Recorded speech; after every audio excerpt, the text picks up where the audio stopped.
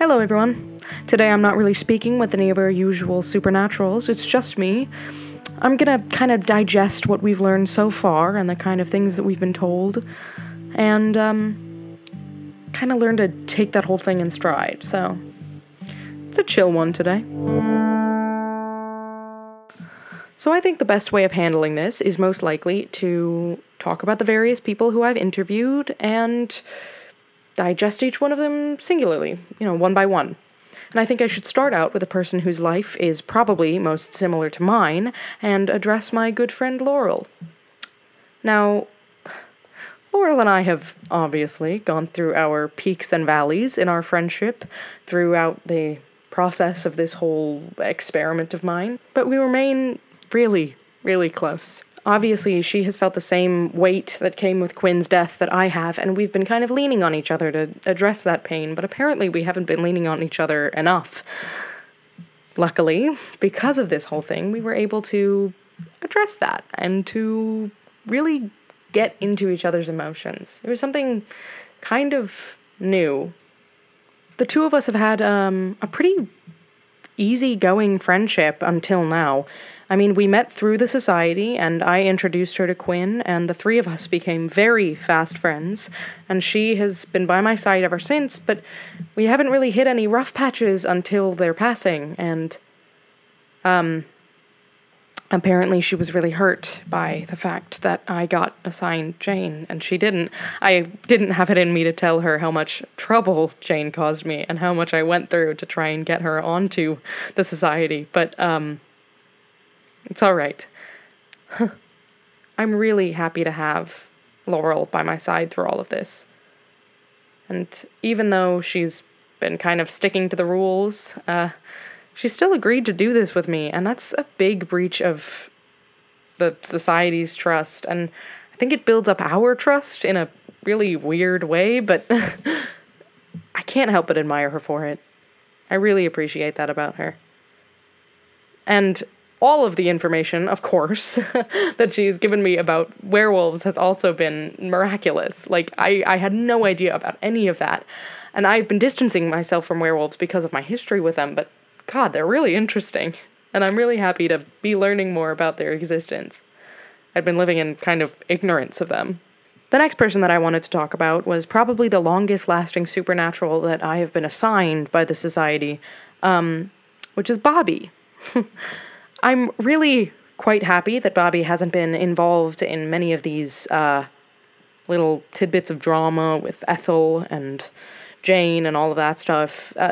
He remains the grounding factor for me in this whole thing, as well as the other supernaturals that I have, but him especially because I've had him for such a long time. And that brings me to my next point. It is so weird to me that I have had him for so long, and we've been friends for so long. I'd like to believe we were friends, and I never knew any of that stuff about his past. I mean, I knew that he had some pretty bad things go on, but I didn't know the detail, and I didn't know the extent. I kind of wish that it was a necessity, that the society was supposed to talk about people's pasts. I mean, I understand that we're all about moving forward, but I feel like it's almost somehow therapeutic to talk through what has gotten you here and why that's so important. Well, anyway, it's just really nice to hear from him, to hear about what's been going on with him, a little more detail on him, and when he asked to hear about my past, that's crazy, isn't it? It felt like we were like normal, everyday friends. It was really, really pleasant. Anyway, I think with that, we should move on to our other vampire and talk a little bit about Jane. While Laurel is definitely the person who I have the longer history with, I think Jane is the one who I have the more complex one. She has obviously tried to kill me on multiple occasions, and we have gone through some pretty big stuff together, and obviously I trust her enough to let her drink my blood, which is a big deal, and I think it's really nice to be able to talk to her like this, because we always used to have little conversations, but it would be about meaningless stuff. Like, we would put on TV and discuss the characters, and now we're talking about things like how we both felt about each other at the beginning, and all of the stuff that brought her to the society that I didn't even know about. And I think it's really interesting to get to see those aspects of her, because I've only ever seen her either furious or completely placated, and I've never been able to talk business or anything like that with her. She's a really, really smart girl, and I shouldn't even be calling her girl. She's an old woman by my standards, but I don't know, something about her. She just seems like she's still little. Like, I still need to protect her from something. I don't even know what. I mean, what could someone like her need to be protected from?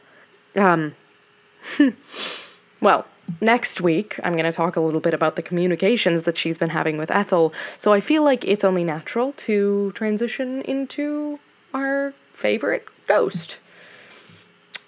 Ethel has probably had the rockiest story on this so far. I mean, it started out with her trying to haunt me, and then she got bored of it, and then she got interested in me again, but in a different way, and now she's interested in Jane, and I think I'm getting through to her. I know she's listening to this right now, and she's probably going to let me have it next time she is willing to talk to me, but I really think I am. It's really fantastic to see someone do that kind of 180. You know, she's gone from complete hatred of me to a friendly tolerance. And although we might not be too fond of each other on, well, most of the time, I think that that's perfectly all right, and that we worked past it, and we're working past it, and I'm actually really happy that she's making friends, and she's opening up, and that she likes the puppy downstairs. I don't know, all of this kind of human aspects of her. I wish she'd let me tell Erica about everything. Speaking of Erica, I should probably contact her soon. I think she's placated. I think she's pretty happy with what I've given her so far. Usually, these things with ghosts go a little bit slowly, so I'm sure Erica's not angry with anything, but I'm sure she's waiting for a call. Ugh, that makes me sound pretentious. Erica's got a lot on her plate. She's a very important woman in the society, and the fact that she calls me singularly at all is extremely flattering, and I'm a little bit starstruck, to tell you the truth, but, well, shit. I've really been dreading this one. I've run out of people to talk about, haven't I? Guess I gotta talk about Gregory. I mean, that sounds rude, but I really do like Gregory a lot. I just know that by talking about him, I'm gonna have to talk about his fortune for me. The loss of love has left you broken, but you still stand a chance. I wrote this all down, by the way. I don't just have it memorized. I mean, I've already talked about that. Loss of love, Quinn, stand a chance. Great. The girl will be your treasure token. I can't believe that would be anyone except either Ethel or Jane. Although I don't know why it would be either of them, and I hope it's not. I wouldn't want them to be caught up in all of this. You are no stranger to betrayal. Her gritted teeth have bitten her. Are they still talking about the girl, or are they talking about betrayal now? Sorry, I haven't looked in this in weeks. I've really been putting it off. But if I go see Gregory again and I haven't looked at this, he might bite my head off. But the foe that's bound to make you fail, too familiar to be written. And then immediately after that, beware the mirror image, child. Mirror image. I don't know what that means. I don't want it. I really don't want it to be Laurel. It's the only thing that makes sense. Her gritted teeth have bitten, and the mirror image. I mean, she's the most like me, and it uses her. maybe it's speaking figuratively and just, giving the betrayal, she, her pronouns for shits and giggles. For they're all listening. The only one I know is listening is Ethel. The one who turns the wheels of fate is deep inside your soul. I'm not even going to begin to touch on that one. I have no idea what that means. Stop their breath, condemned to death, and then you'll reach your goal. Peace is no solution? No, I don't know what this means, and I don't think I will know what this means. I don't know what I'm going to tell him. It's too scary. I mean, how do I break it to him that I have no idea. Well, this was going so well. I got myself all worked up. I gotta go. I've run over time anyway. Stay safe out there.